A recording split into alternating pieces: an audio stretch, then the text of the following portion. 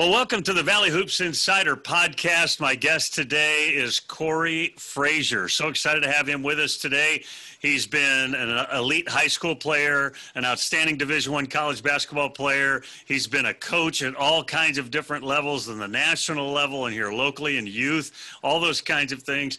We're going to touch about every facet of basketball you could possibly think about today. And Corey, first of all, just thanks for joining us. I know you're a busy guy with a lot of things on your plate. Thanks for hanging out with us today. Oh, man, anytime. Anytime I can sit down and talk to the likes of you and talk about basketball and life, it's just always a good time for me. So I appreciate you having me. Well, Corey, Charleston, Missouri, and I don't know how much of a hotbed of basketball Charleston, Missouri is. I know about Ricky, I know about Lamont, and I know about you. Tell me, but there was some good hooping going on back in the day, wasn't there? Oh, man, and the crazy thing is it's persisted over the last probably since I've been born anyway. So I'm not going to tell my age, but for the last few decades, there's been some good basketball come out of Charleston. You know, we've won, I think it's 11 state championships during the time that I know I've been around. So it says a lot about it. And they're still doing it. They were in the Final Four last year with Carton Ritter. Didn't go so well, but, you know, they're always in contention to win state championships, and there's always a good pool of talent. How did you end up at St. Louis U? And you were a part of two NCAA tournament teams at St. Louis U. I played for the St. Louis Eagles. Ironically, I'm still affiliated with the teams now called Beal Elite, but playing with St. Louis U, playing with St. Louis Eagles, I was able to be around here, be in St. Louis and be around the city. Got a chance to go around St. Louis campus a couple of times, and I just fell in love with the city, but then more importantly, Coach Spoonhour was kind of the icing on the cake for me. I wanted to stay close to home. I had Alabama, Arkansas, Tulsa, and Tubby Smith was there back in the day. So I had a good pool of coaches who were after me, but I wanted to be close to home. So Spoonhour, he was the difference, man. He's the reason why I came to St. Louis. Give us one Charlie Spoonhour story. I mean, there's 18,000 Charlie Spoonhour stories, but here's one. So during my senior year, we're in practice and we had like 3 or maybe 4 guys from Texas on our team, right? And they were struggling with the defensive content. Everybody knew Coach Spoonhour was all about the defense, and they were struggling with the defense. So in the midst of practice, they were just messing it up. They wasn't getting it, you know, and there's no knock against Texas, but we play a different brand of basketball here in the Midwest than they do a little bit there. It's more physical. It's more tenacious. So anyway, he turns around in mid-practice. All of a sudden, he's talking to his whole coaching staff like, if any one of you guys schedule another flight to Texas, you're getting fired. And I was like, oh, me, it was like, man, he's really serious about his defense. So that was one of the moments my senior year where I was like, I think I better play a little bit hard. I don't want any of our assistant coaches getting fired and don't schedule so they can't recruit Missouri anymore. So that was one of my stories, man. That's funny. You mentioned being at St. Louis U and playing for the Eagles. The St. Louis Eagles, legendary AAU program in the St. Louis area, and so many Division I college basketball players came out of that program and other division levels as well. And now that team is the Beal Elite squad or program as I understand it. Tell me the difference now, the EYBL league versus AAU and how they compare and contrast. I would say the AAU back then was just about getting exposure and going to the national tournament and trying to win a national title that way. And that means there was no restrictions on who could play in it. It was no real shoe affiliation, although some teams had a shoe affiliation. But when I played, we had on all types of shoes when I played. But now it's transitioning to more of the brands. So Nike created this thing called the EYBL, which is called the Elite Youth Basketball League. And so they take the top 40 teams around the country. They compete in 4 different sites in the spring with hopes to making it to the Peach Jam, which is kind of equivalent to a national title, or with the NCAA tournament. Your top 16 teams and I would say your top 24 teams at the 17U level will go to Augusta. They'll play in kind of a, in a 16 pool. The top 2 advance. They go on, they play into that, and then you're playing for a national title with Nike level of basketball, but it is probably the best. EYBL is probably the best league and best PGM is the best tournament that you're going to find probably in the world when it comes to high school basketball, because it's the elite of the elite. Most of those guys go on to play at the highest level of college basketball, or fortunate enough in 3 to 4 years to play in the NBA. And you look at the NBA, your lottery picks, your first 16 kids, who's probably 13 or 14 of them are EYBL Nike kids. So the league is really good. It's tough. I mean, it is your closest thing to Division I high major basketball that you're ever going to see. And I would suggest if you get a chance to, if we're able to play next year, it is worth the trip and the price of admission. It is probably the best basketball you'll see. If you love basketball, you'll make that trip. So I think I'll put pressure on you, man. so when I think about there's stereotypes, right, that come along with certain things. AAU got kind of a stereotype of the coaches trying to promote themselves or make a name or using kids. And gosh, all they do is play games and they don't really work on their fundamentals. Whereas I think the stereotype for the EYBL is way different. It's way more development. It's way more programmatic in that people are a part of a program and they get trained. And there's real, maybe longer investment by the coaching staff and the programs. Are those fair assessments? It's even deeper than that. If in the EYBL, it is easy. You got teams. I'll give you an example of myself. Last summer, I had probably one of the best teams on paper. I had 3 top 40 kids. That don't mean you're going to win. You know what I'm saying? It is. You got to make sure the chemistry is right. Their egos are in check in terms of playing together. You got to block the outside influence. So you don't get as much time as you would during a high school season to spend with the kids, where in high school we get 3 or 4 months to really work on developing offenses and our chemistry and all that. EYBL, you get probably 2 practices a week, and then you're going to play games. Now, in that process, the coaches who study the most, study their opponents. We use synergy. We used to use crossover hoops, huddle, and all that stuff. You need to know your opponent. So there's a lot that goes into just showing up to play games. You just show up to play games, you're going to get your butt kicked. Okay? You're going to get your butt kicked. And it may not be the best teams that do it. I mean, best players, but it's the best team. So there is a lot that goes into playing in the EYBL. So you just can't just show up to play.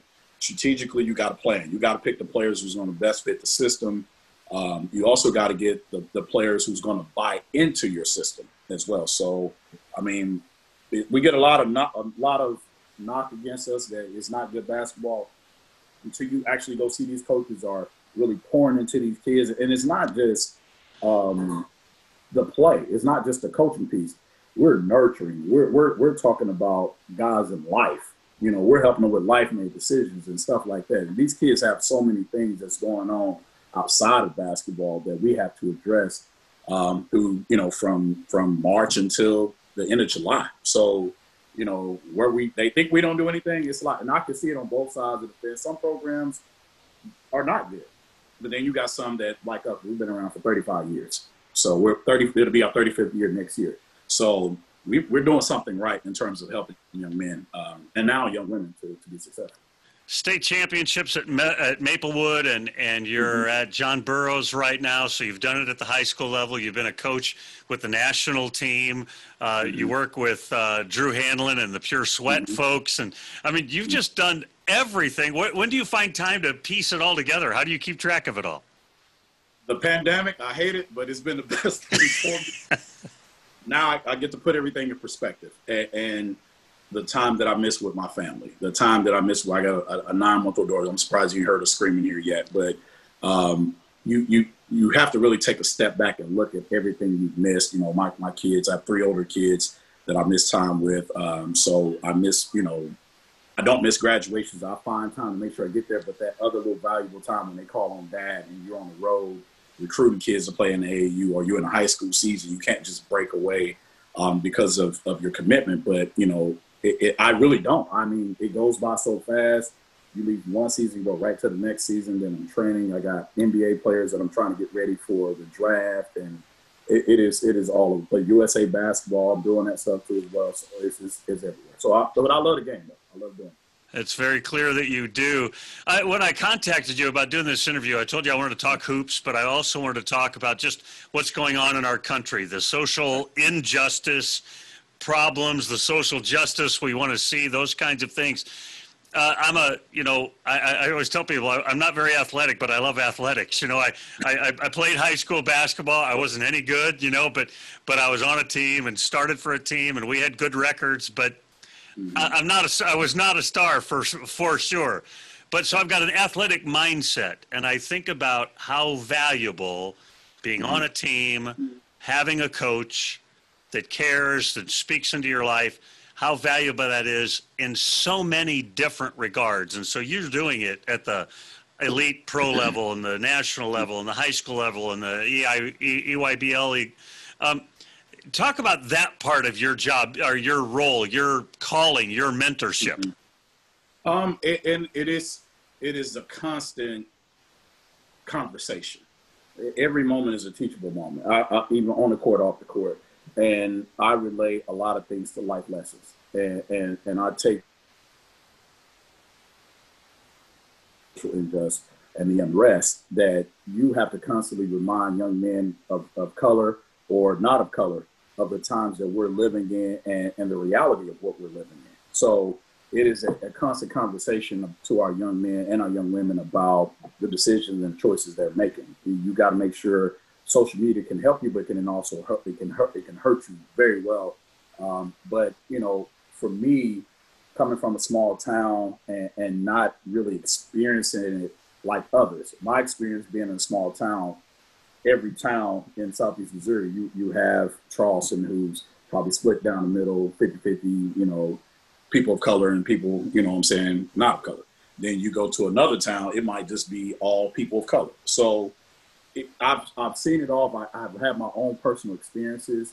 We had a conversation with our coaching staff within our programs that we've done, talking about these issues or what have you. And I shared my own personal experiences, my first time having a racial thing happen to me. And I was a sophomore in high school. I didn't know how to react.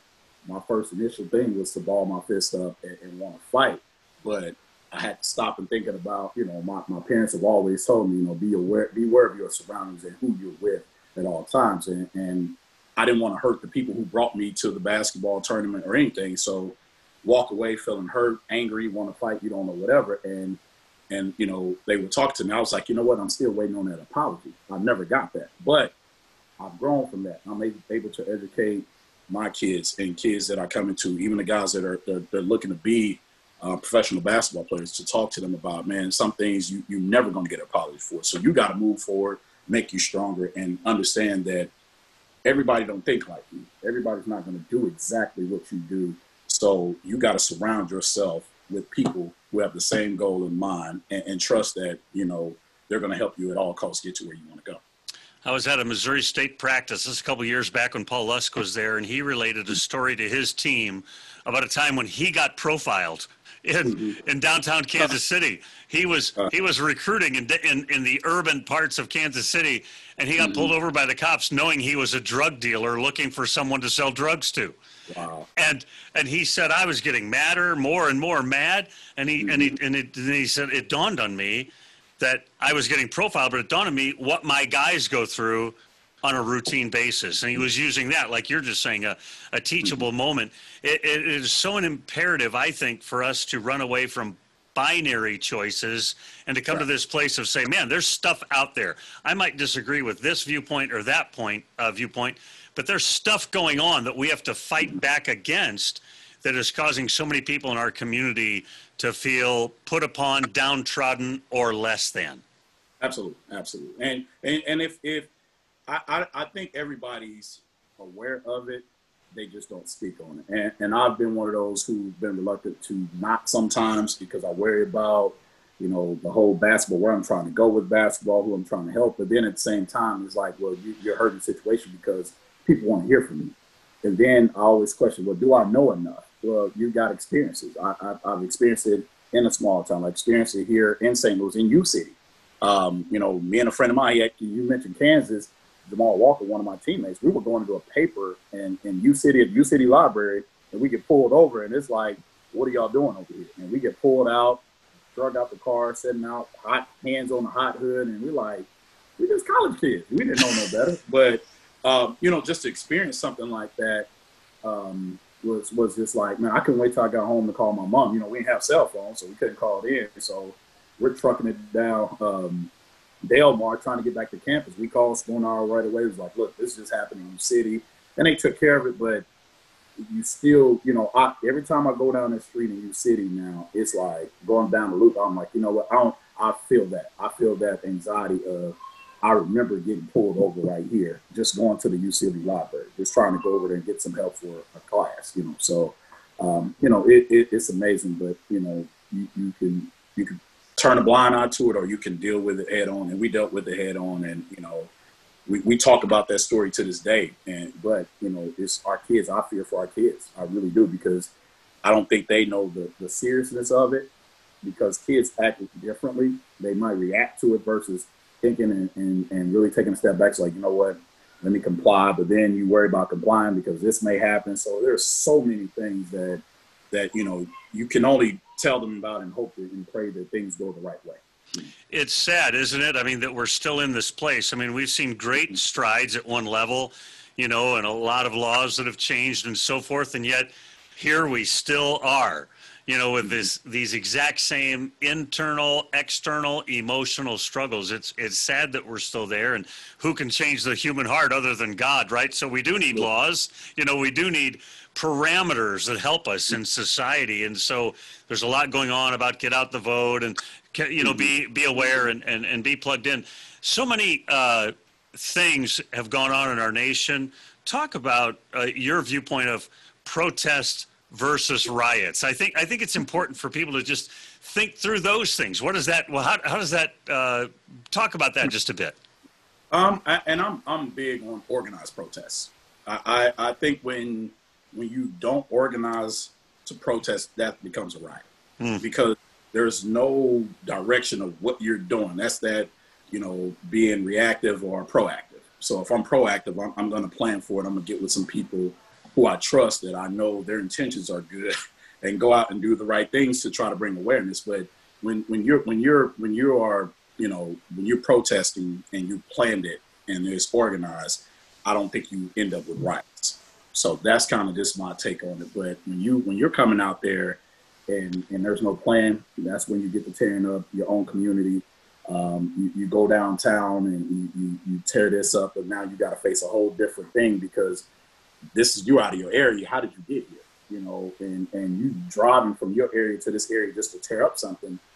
That's not going to end well. So that's what causes all your riots to happen. It's not going to end well, and I think those kinds of things end up wounding the what's the word I want to use? Harming the message.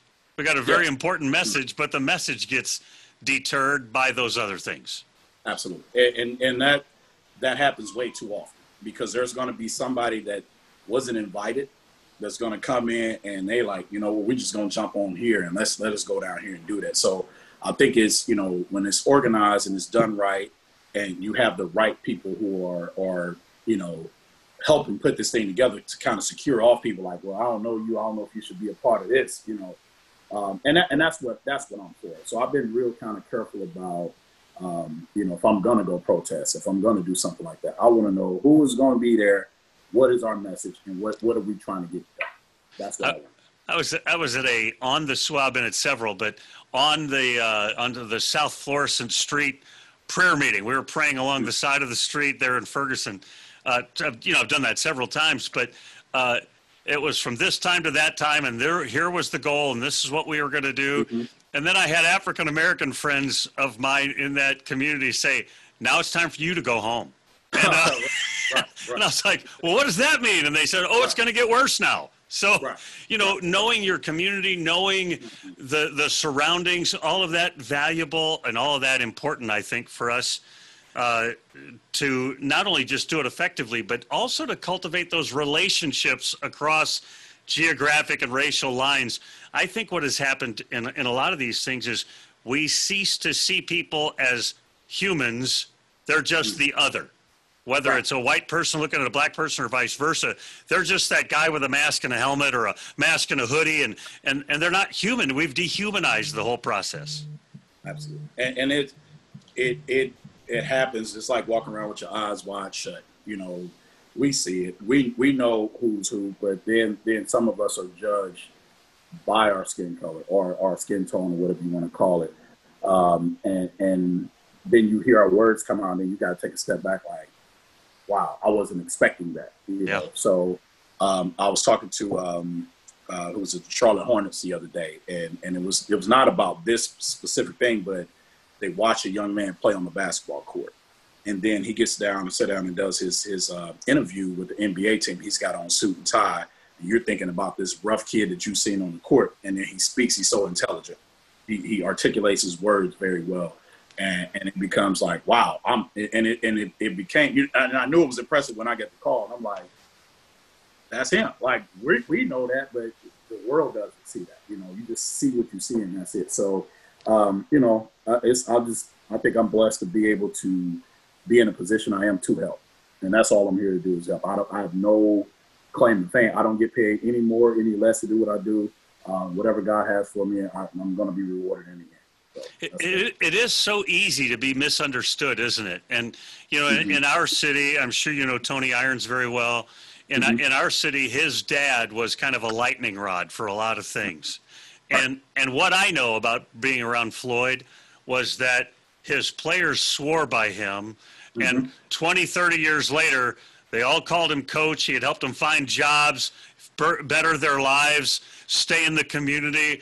And like I said, he was a lightning rod for a lot of people. But every time I've had an opportunity, I've just defended Floyd because I watched the guys that he invested in. And the value is in that, where people are only going to look at the negative. He's helped so many.